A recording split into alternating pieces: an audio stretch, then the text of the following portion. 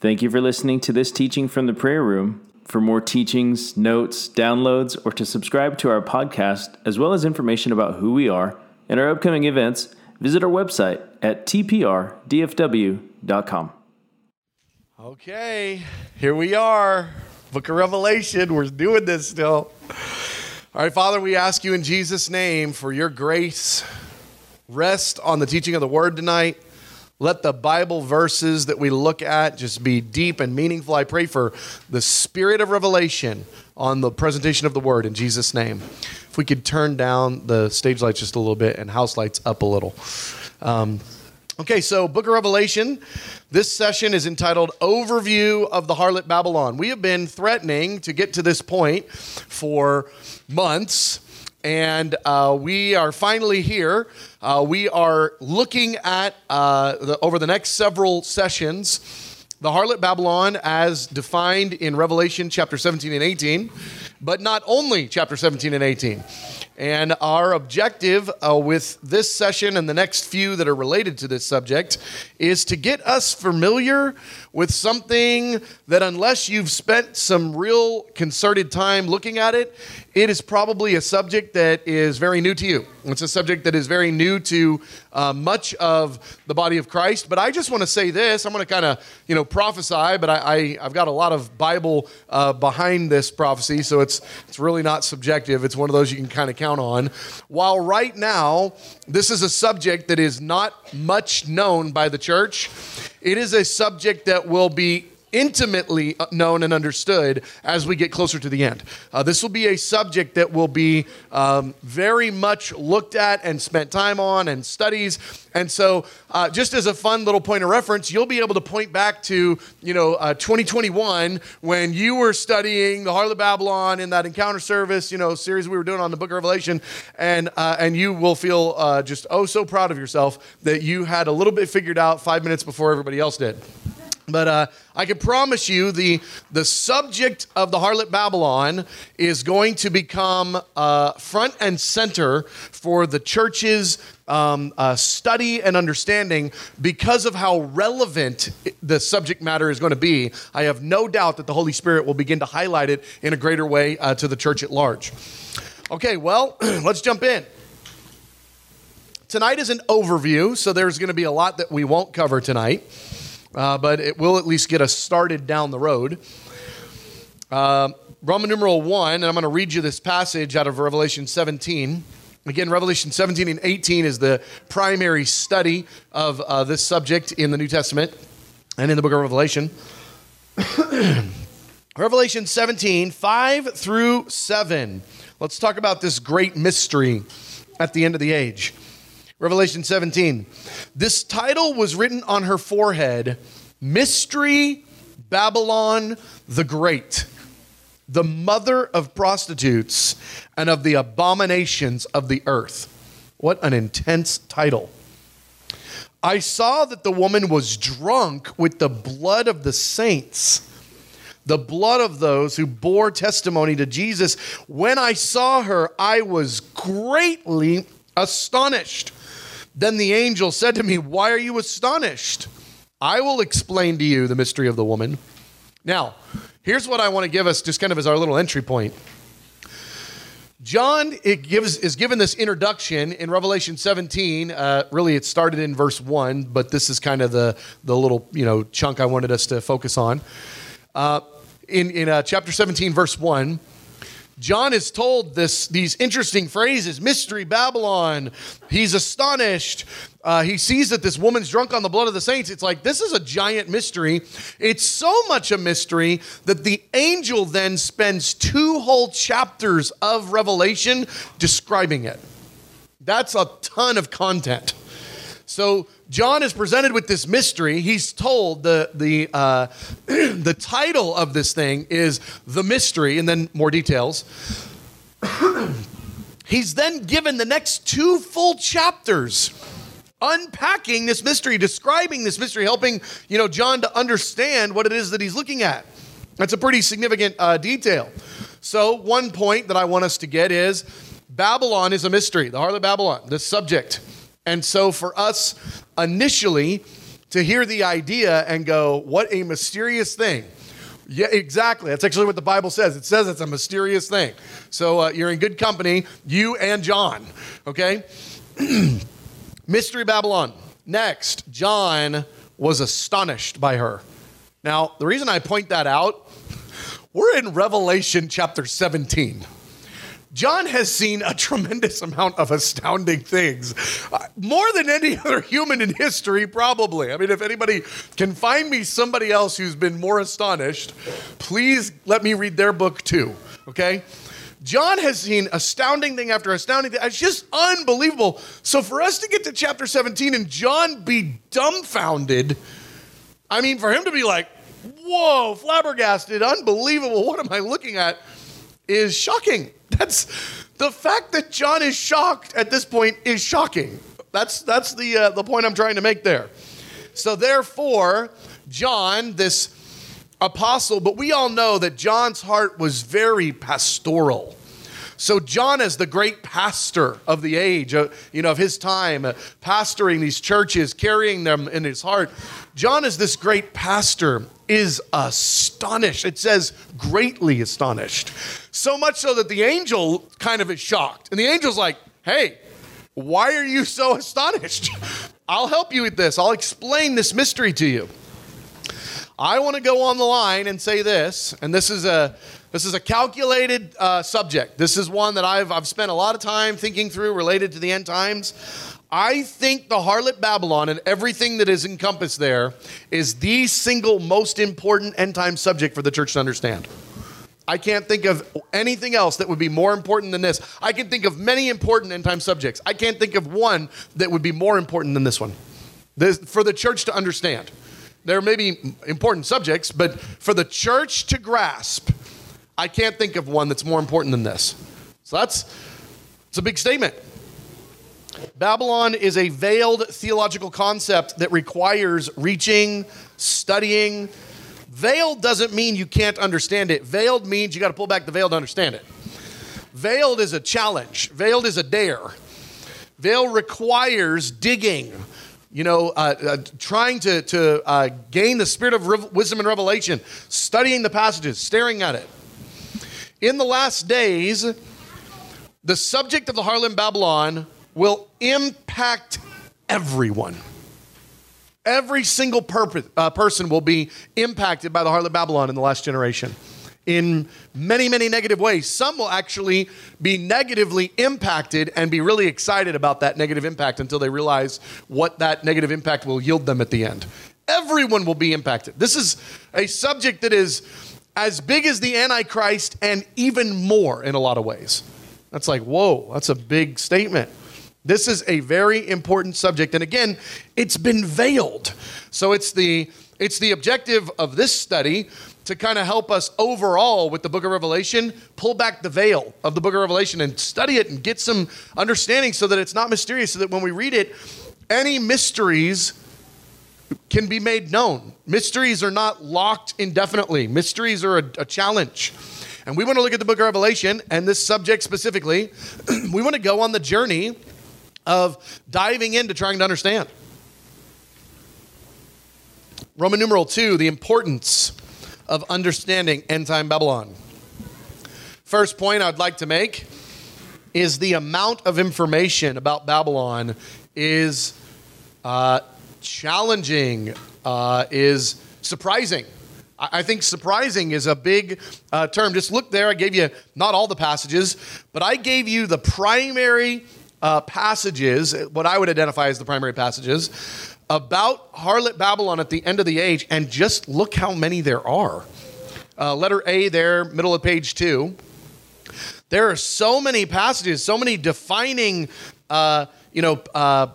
entire chapters and beyond about this subject. There's a lot of information. I gave you one verse there out of Psalm 137 that you might not have been thinking about as an end times verse, or, who has every single psalm completely memorized? Not I. So this is one of those little mysteries hidden in the Psalms. Psalm 137 verse 8, daughter Babylon, doomed to destruction. Happy is the one who repays you according to what you have done to us.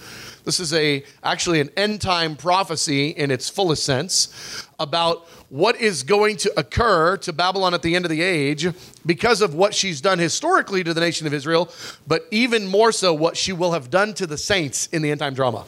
And this is now the perspective of heaven. It is right that you would receive the judgment that's coming to you.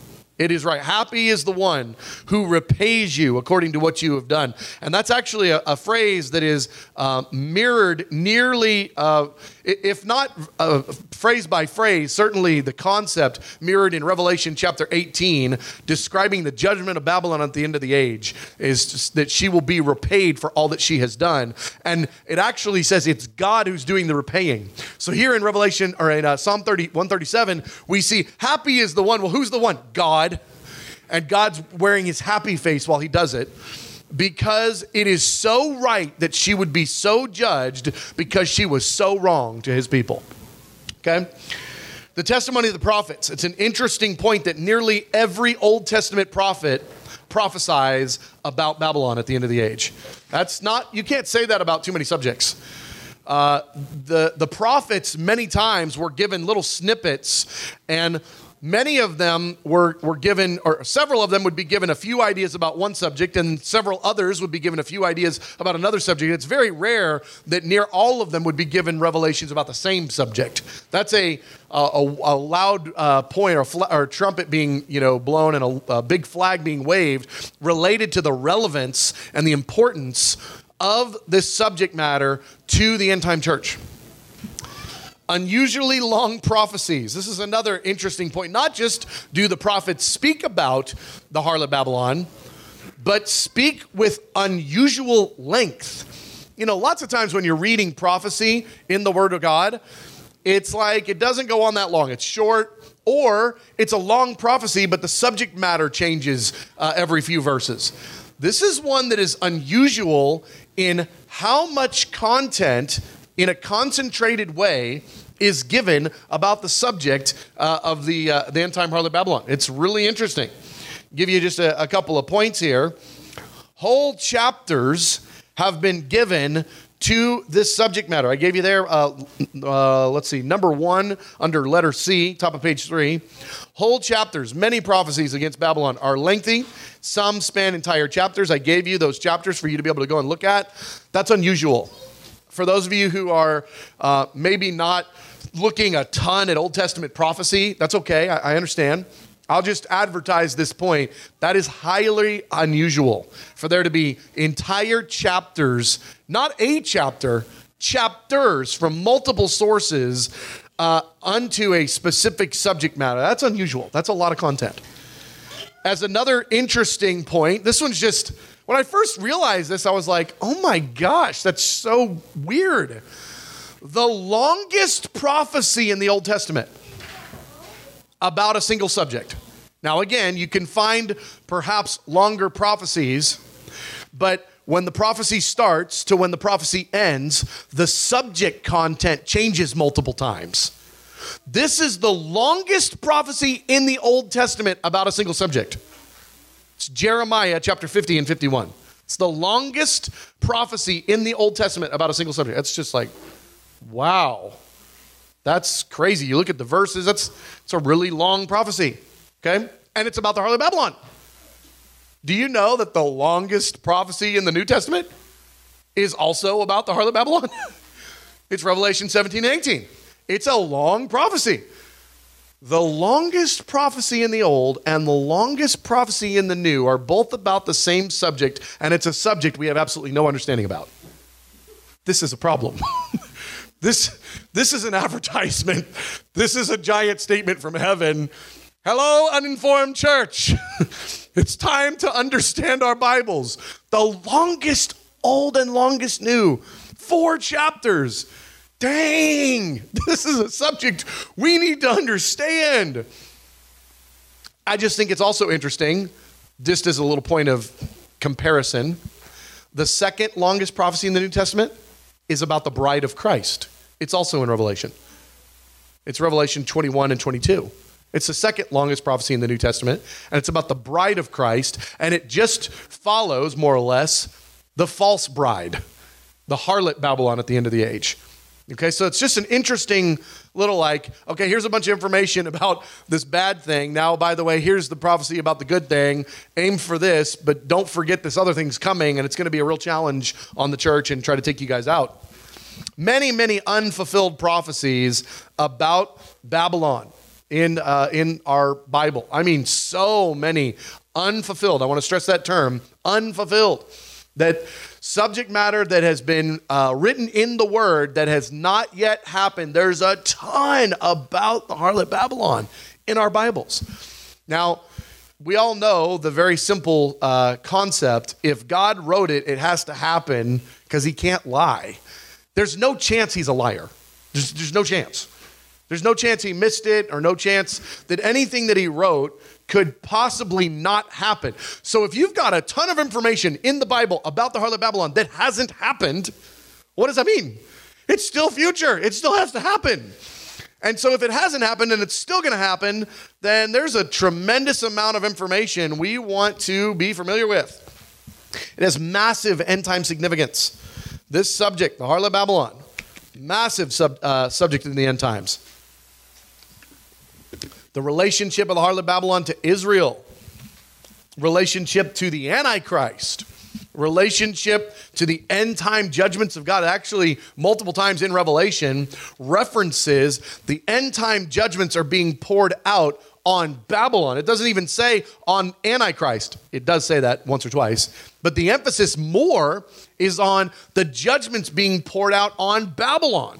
So all the end time judgments, back to that verse that we just read in Psalm 137, that was like, blessed, happy is the one that judges, happy is the one that destroys, that brings judgment on Babylon. The whole end time judgment process is actually aimed at this subject that we are not having much clarity about yet, the subject of the harlot Babylon. The great falling away and the rise of wickedness are all related to this subject. So when we read in Matthew 24, verse 12, that because of the increase of wickedness, the love of most will grow cold, we're actually talking about the harlot Babylon. That's a little intro to who harlot Babylon is. It's one of the signs of the times as we begin to see these things starting to form in our generation. It's actually a sign of the times that can help us better root ourselves in the end time storyline as we see the harlot Babylon rising in our midst. And I'll just tell you right now, having been staring at this for about 10 years, we are watching it happen at a rapid pace in the last couple of years. It's always been, there's a little bit of a trickle, but the water now is on. That faucet is fully pouring on, the bathtub is filling. And so we're watching it happen. It's actually a sign of the times. And so that's a significant point. And there are significant consequences related to this. Okay, now what I want to do is I want to give us this overview, part 3, page 4, a city, a system, and a culture. Remember, John was told at the front end, hey, John, what I'm about to tell you about for the next 2 chapters is a mystery. So there are some things about it that are mysterious. There are some things that at just a glance will seem confusing. In my opinion, what I see mostly related to teaching about the harlot Babylon, and I don't want to make it sound like I've gone looking everywhere for, end time teaching on Babylon. I haven't. But where I hear the subject of the harlot Babylon taught, I would say this, by and large, not everywhere, but by and large, when the subject is taught, that veil of it's a mystery still seems to be resting on the teaching. Because what I typically seem to hear or seem to hear in presentations about Babylon is one of these 3 things, not 3 of these 3 things. I'll typically hear Babylon at the end of the age presented as a city, or I'll hear Babylon at the end of the age presented as a system, or as a spirit that is infiltrating the culture. But the mystery is it's all 3. That's the significant mystery. And the hard part about that is there's concrete biblical evidence for all 3, but if you've only got a lens for it being one, you try to make everything fit into that one lens. But it's all 3. So as just a point there, I don't want to go through it, but part A on page 4, Babylon will rise again. That is, in my opinion, the most foundational piece of teaching related to Babylon, the end time harlot, is that it's not Old Testament past and gone and done. It is absolutely a future reality. And so I gave you a bunch of thought processes there on how we can be certain that Babylon is future. So the language I put in part A is Babylon will rise again, but you could change that if you wanted to and say Babylon is future as well as an Old Testament reality. Babylon is future. Babylon will rise again. The Babylon that we saw in the Bible, that Babylon with some significant crazy upgrades and some mystery shrouding it, will rise again. All right, so that's part A. But now let's look at this city system culture thing, okay? First, Babylon will be an actual city. There are too many specifics related to Babylon, her being a city, that you just can't dismiss. There's too many. I gave you the part 1 there, B1, bottom of page 4. Babylon in the end time drama is consistently called a city. C-I-T-Y, city. So whatever we think about Babylon, we had better include the fact that it's a city, because there's too many times it says it's a city. And then as you continue to move down through part B, I just made a bunch more comments that you can go and look at on your own related to how we know it's a city. I mean, it's straight up called a city. That's my biggest, I lead with that, okay? But more than that, that's not the end. There's actually more. There's a lot of other reasons why we know it's a city beyond the fact that it's called a city. And so I backed that up with a bunch of other thought processes there that you can go look at on your own. So Babylon is a city, but Babylon will be a global system. We're going to spend all of next session talking about Babylon as a global system, specifically as a threefold system. So I'm not going to do anything but just introduce the idea right now, because we're going to spend a whole session talking about it, because this is a really big point. It's kind of, it's one of the biggest points related to Babylon. And that is that she will be a global system. She will define global politics and global policies. Babylon will define them. Not be intermingled, not have a place in them. Babylon will be the defining vote of global politics and policies. So in the political realm, Babylon will be center stage in world economics. Not the harlot Babylon at the end of the age will touch economies. The harlot Babylon at the end of the age will be the center point amidst all of the economic realities of the planet. The harlot Babylon will be very much intricately related to, connected to, even to be able to say center of global economics. So first, global politics, now global economics. But not just that, she will become the premier religion of the earth. The harlot Babylon will become the premier religion of the earth. The majority of people on the earth will be of the harlot Babylon club, of the harlot Babylon religion. Now, there's a lot of mystery there. We're going to talk more about that, but I just want to throw that out. So you're talking about a global system that is intricately involved in and leading the political realm, government, the financial realm, economics, and the religious realm. All of the different groups and everything on the earth are going to be impacted by and influenced by the harlot Babylon at the end of the age. That is horrifying. That is really, really bad news. Well, now you can start to go, oh, well, if this is true, this is a major subject that the church needs to understand. This is a massive point that we cannot allow ourselves to continue to go uninformed about. This is a subject that, man, if this is this big of a deal, why didn't God speak about this? Why didn't he give us the longest Old Testament prophecy and the longest New Testament prophecy about it? He did, because it's so stinking important. So we need to be Christians that are no longer head in sand scenario, get our head out of the sand and start paying attention. This is a really big subject. All right. Babylon, again, still overview. Babylon will be the embodiment of wickedness in the earth. So if you need a picture, if you need an icon, if you need a logo of what is wickedness at the end of the age, it's Babylon. This global system that's going to be over politics, government, economics, and religion, this global system will be horrendously evil. Horrendously evil. The prophet Zechariah has a crazy encounter with the harlot Babylon back during his time frame. The prophet Zechariah got tremendous insight. This passage, you just go and you read it and you go, oh my gosh, the stuff that's being communicated back to Zechariah about the coming harlot Babylon at the end of the age is profound. Let me just read it real quick. Let me give you a little bit of context. Zechariah is having this vision and he sees this seductive woman. He sees the harlot Babylon, okay? He sees her and he's like kind of icked out by her, okay? And he's like, who is this? What is going on here? And the angel that he's having this encounter with has to explain to him what is going on, what's unfolding here. All right, so Zechariah 5, 6 through 11, bottom of page 5, if you're in the notes. This is the iniquity of the people throughout the land.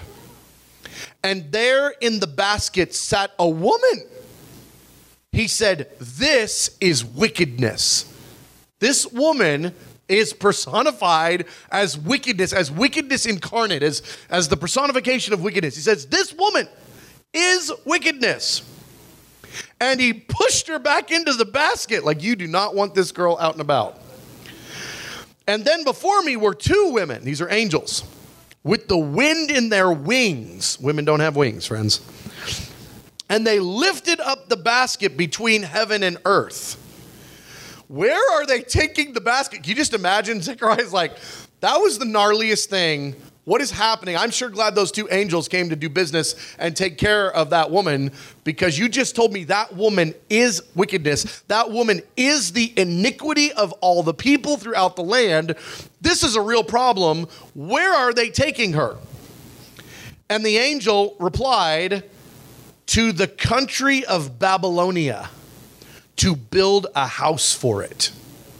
When the house is ready, the basket will be set there in its place.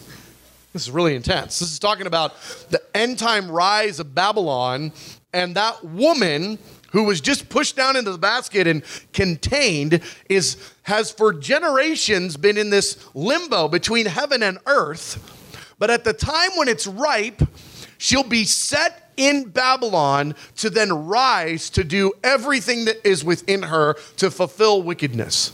Okay, so that's a really interesting point. Babylon will also be the church's greatest opposition at the end of the age.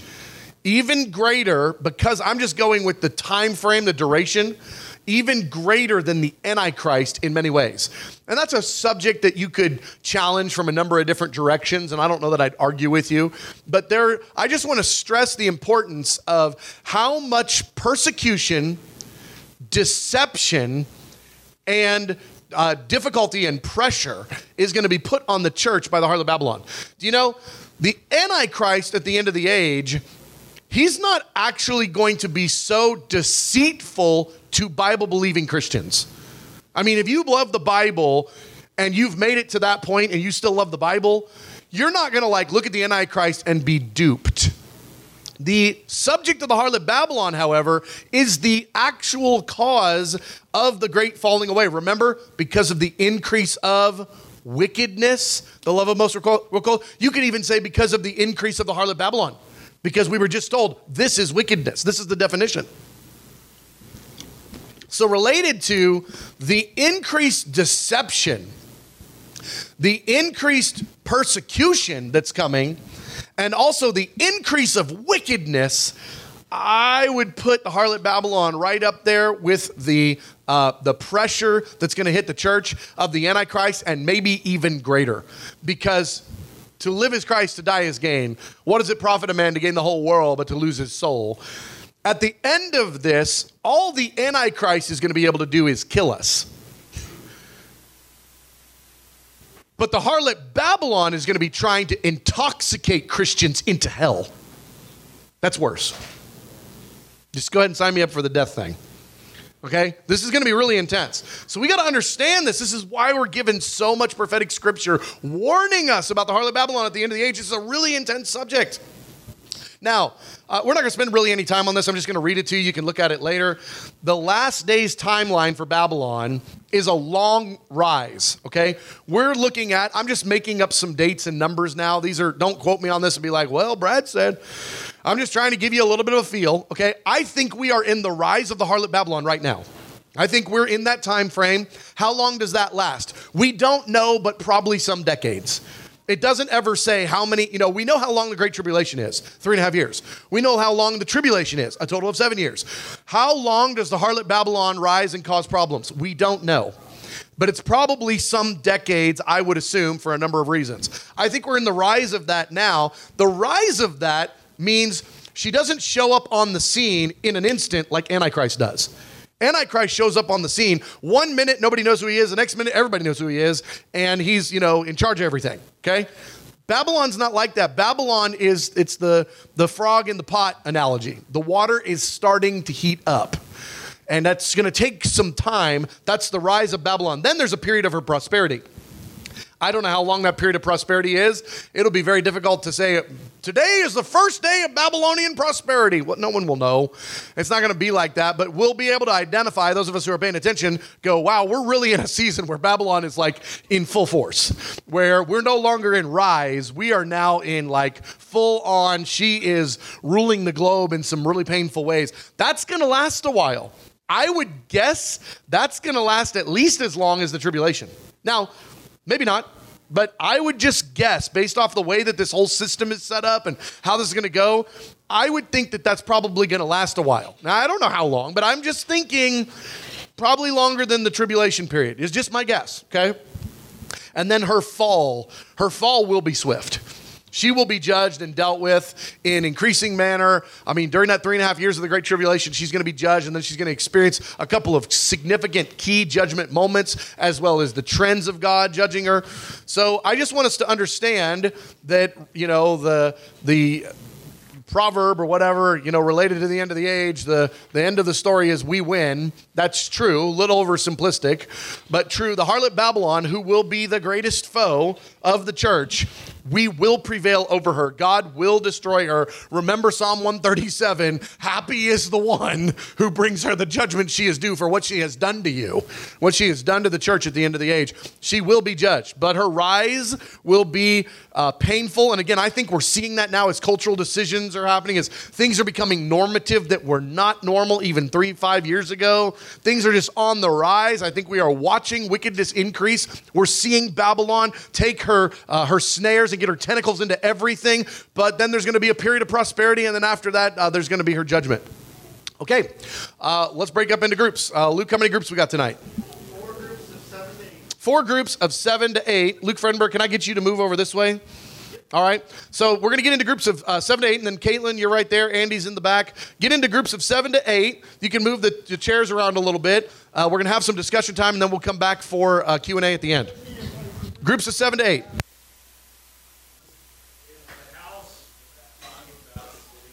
Okay, so the question is related to the prophet Zechariah passage that we read a little bit ago. What page was that on? 5, okay. So the reference there is Zechariah 5, 6 through 11, that passage.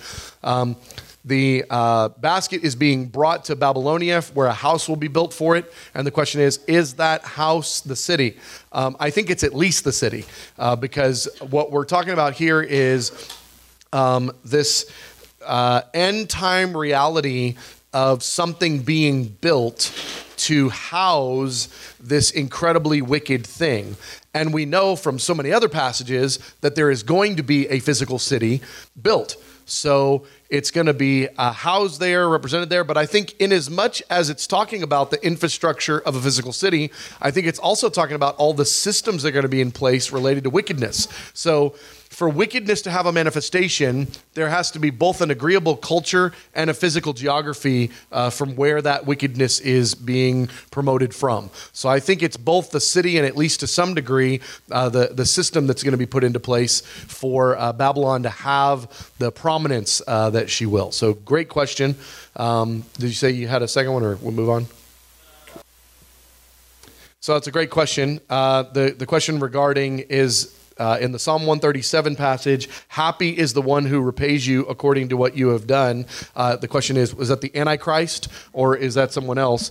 So we've got the passage. In fact, let me just read it. It's in Revelation chapter 18. Let's see.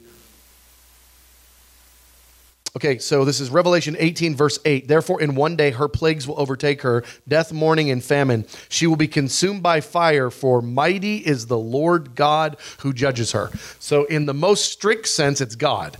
However, we know that the Antichrist is actually the guy that lacks match on judging Babylon. But the judgment of Babylon is both the judgment of a city initially and then the judgment of an entire global system in its fullness. And in its fullness, it's not Antichrist judging Babylon, it's God. And even in this particular, which is actually talking about the burning of the city, God takes the credit for it. So to some degree, Antichrist is happy about it, but he's more elated because of the temporal joy that he's going to get. But in the Psalm 137, it says specifically who repays you according to what you have done to us believers. And so the Antichrist will not be rejoicing over the destruction of Babylon related to Babylon's treatment of Christians. He will have thought the treatment of Christians was good, that was so evil. So he'll not be rejoicing specifically in that context, though the question isn't a bad question to ask, because we do know that Antichrist is actually the one that is going to be responsible for turning on and destroying Babylon at the end of the age. So great questions. All right, let's go over here. So, That's great. Which one's the fullness of wickedness? We've got the Zechariah passage that says this is wickedness, identifying Babylon, but then we've also got Antichrist identified as the man of lawlessness and 10 other horrible titles that make him sound like the worst guy ever. So the question is, which is fullness? It's both. These things are connected. We need to understand something that maybe has not been on our radar previously.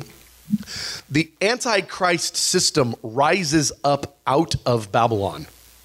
So the very fact of Babylon is like the incubator for the Antichrist.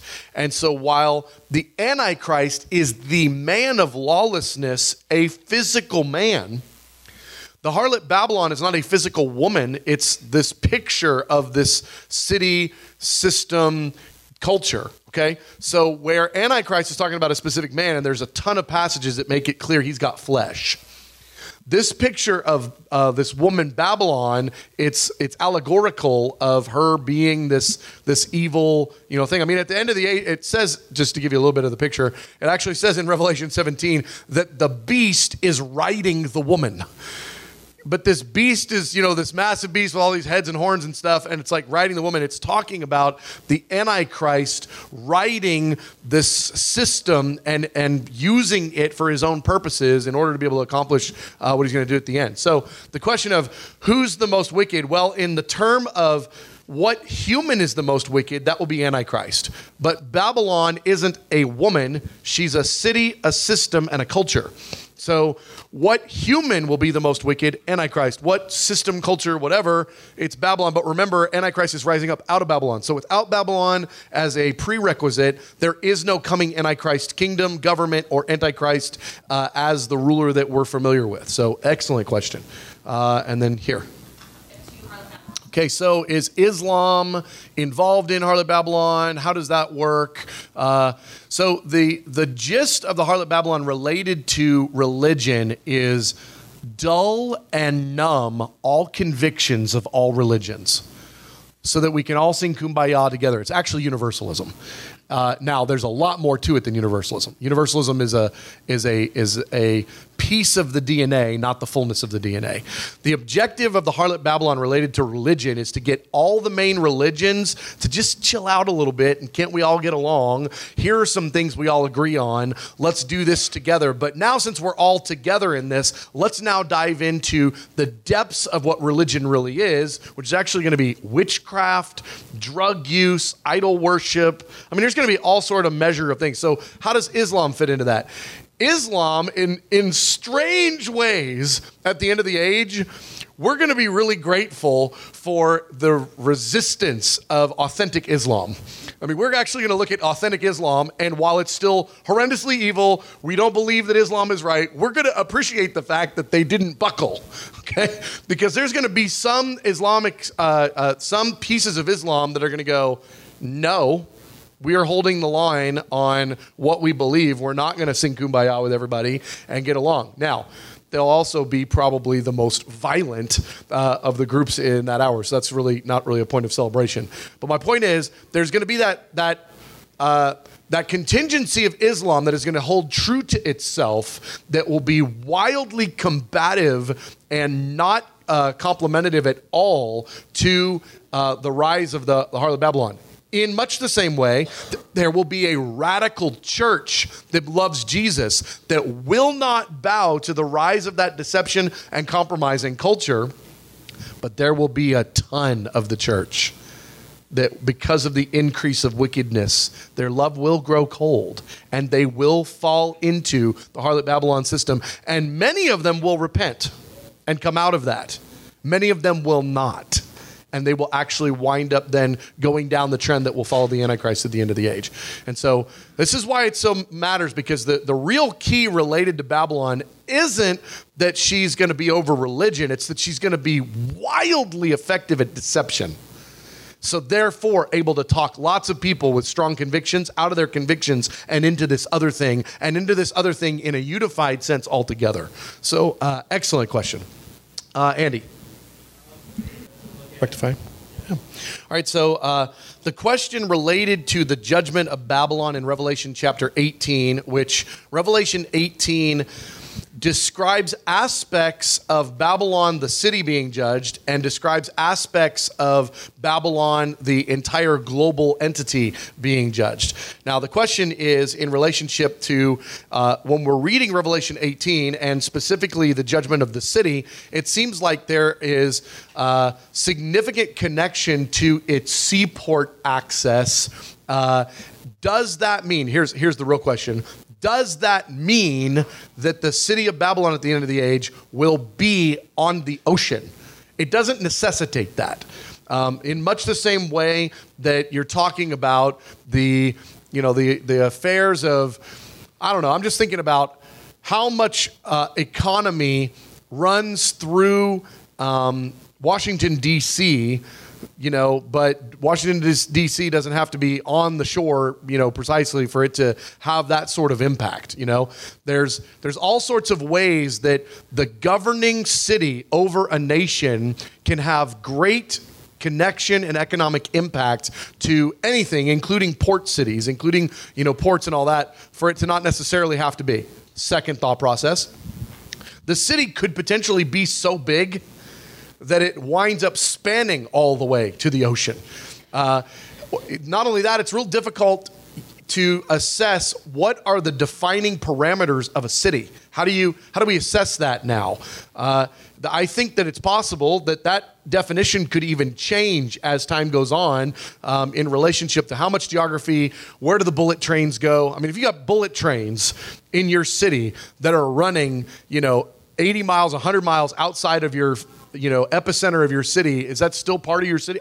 There's a lot of that kind of question, but the question that you were asking most specifically, I believe, is it a point of conflict? Is there a way to rectify the language related to the city of Babylon seeming to have so much connection to ports? And I think that does not need to be a point of conflict for it to still be geographically true that the epicenter of Babylon is right where it was along the Euphrates River in biblical times.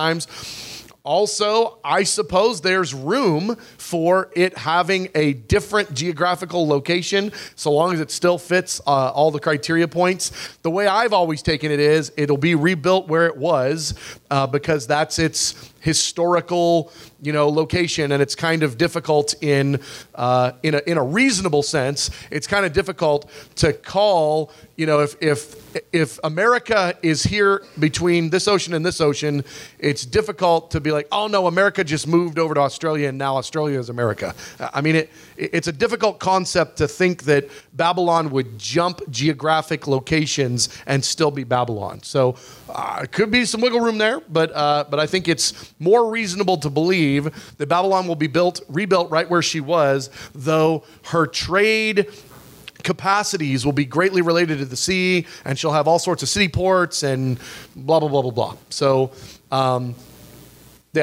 great question. Okay, well, great. All right, worship leader, if you'll come on up.